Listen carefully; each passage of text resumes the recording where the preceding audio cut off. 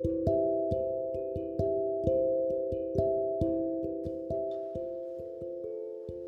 guys, how are you?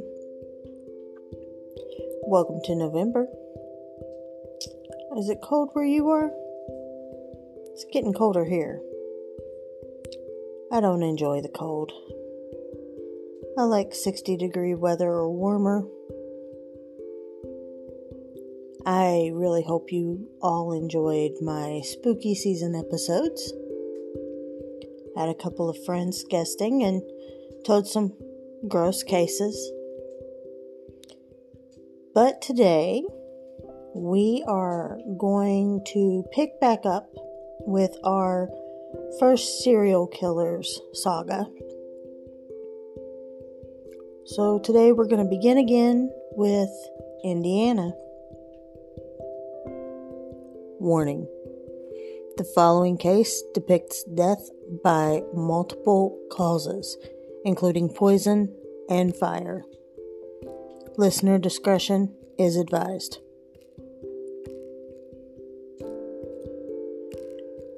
Belle Gunness was born Brynhild Paulsdatter Storseth on November 11th, 1859, in Norway. She moved to the United States when she was around 22 years old in 1881. Fun fact, I'm actually recording this on November 11th.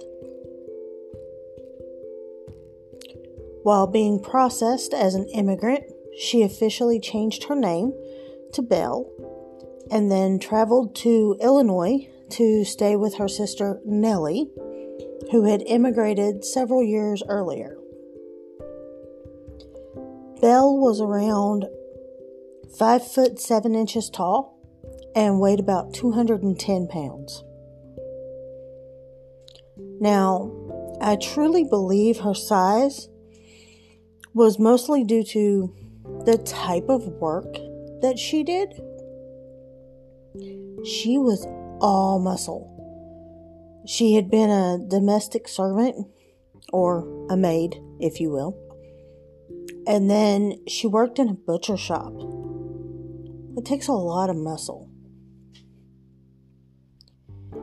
In 1884, she married a man by the name of Mads Sorensen. The couple owned a candy store that, unfortunately, burned to the ground. Their home would also burn down, allowing the couple to cash out 2 insurance policies. Now, allegedly, 2 babies died in the home due to inflammation of the intestine, which is caused by poisoning. Belle had taken out 2 life insurance policies on both children, allowing her to cash out very large sums. They never give the exact amounts. Not for them. Sorensen also had 2 life insurance policies on himself.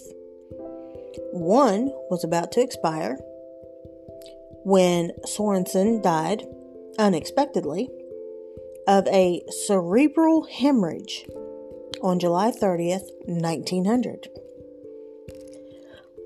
Belle explained he had come home that day with a headache, so she gave him quinine powder.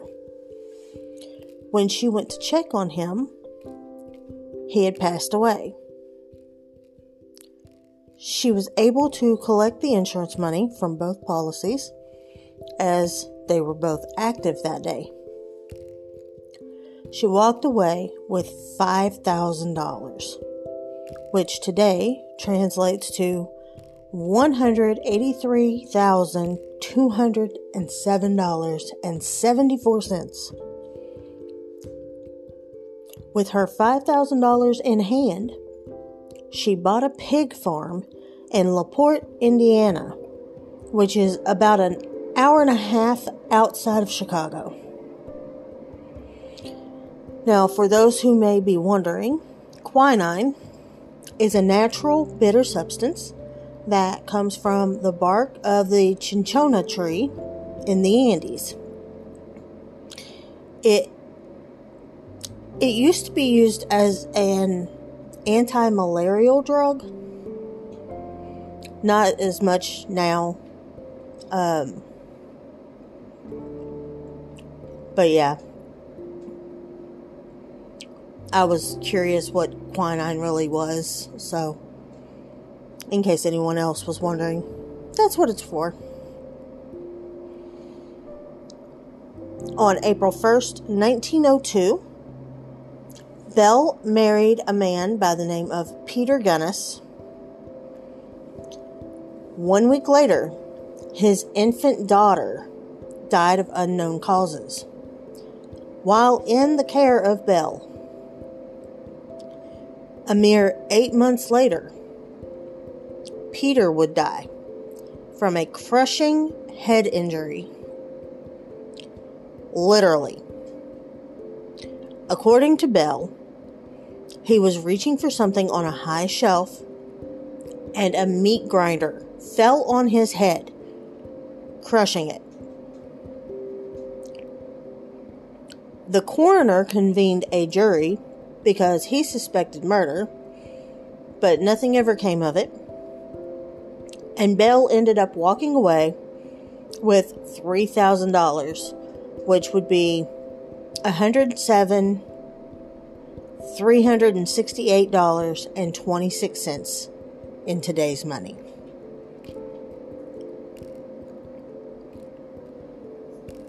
Now, Bell never remarried right away. And after Peter, she never remarried at all. She did, however, start putting marriage ads in the Chicago papers around 1905. Henry Gerholt, who was a farmhand from Wisconsin, answered her very first ad. He decided to travel to LaPorte to meet Bell and see how he liked the farm. He wrote his family, stating he did, in fact, like the farm, and he would appreciate it if they would send him some seed potatoes. When they never heard from him again, they contacted Bell, who told them that he had went with some horse traders to Chicago, and she hadn't heard from him after that. She kept his trunk and his fur overcoat, though. In 1906, after several months of correspondence, John Moe decided to travel to the farm to meet Bell in person. He withdrew a large amount of cash and then disappeared. A carpenter that worked at the farm from time to time noticed that John Moe's trunk was still at the house, along with several others. In April 1908, the LaPorte farmhouse would burn down. While searching the ruins, the authorities found the body of a headless woman they assumed to be Bell, and the bodies of her 3 children. Further investigation revealed the remains of 11 other bodies. The police were contacted by a man named, I hope I don't butcher it, Azel Helgelien. I hope I said that right. In regards to his missing brother Andrew. He had found correspondence between Bell and Andrew that involved her asking him to move to LaPorte, bring money, and keep the move a secret. As they searched the farm, they noticed soft depressions where the pig pen was.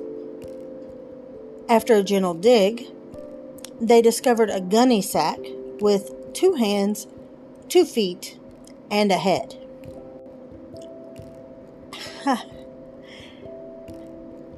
I don't know how to pronounce this man's name, and I am so sure that I'm butchering it. Azel was able to recognize the head as his brother Andrew. After the discovery, authorities started searching more of the soft depressions around the yard. They ended up finding multiple burlap sacks with body parts that were all butchered the same way and blunt trauma to the skull. After finding 5 bodies on the first day and 6 bodies on the second, the police stopped keeping track. In November 1908, Ray Lampher, who had been a hired hand and the on-again, off-again lover of Belle, was arrested and convicted for arson of the farmhouse. He confessed that Belle was basically luring men to the farmhouse to steal from them, and then she would kill them. He also admitted he was the one that buried the bodies. However, he told the authorities that the body they believed to be Belle Gunness was in fact a victim, and Belle had fled the area. He stated she had asked him to burn the farmhouse with her children inside and make it look like the whole family perished in the fire. This confession would later be countered by a confession Lamphere gave a Reverend Edward Schell. In this confession, he stated he had killed Belle and her children by way of axe. He then sprinkled kerosene on the bodies and lit the house on fire, effectively assuring she was not a fugitive, as he had earlier said. Belle was officially declared dead, even though the coroner stated the body was 5 inches shorter and 50 pounds lighter than Belle was. Now, I don't know about you, but a typical head is not going to weigh 50 pounds. There were several reported sightings of Belle around Chicago, but none ever led to an arrest. In 2008, they attempted to test the DNA of the headless corpse to DNA found on a letter that Belle had written. The sample was too degraded and unable to be used. The LaPorte Historical Society Museum has a permanent exhibit for Belle Gunness and her crimes. So what do you think? Do you think Belle Gunness was actually roaming free to kill more? Or did she die at the hands of her lover? Personally, I think she may have ran. I think the first confession from Ray was the correct confession. Of course, it's purely speculation because we'll never know. So, if you've been following the podcast since October, then you know that I have set some goals. I would really appreciate your help completing them. I can't complete these goals without you guys.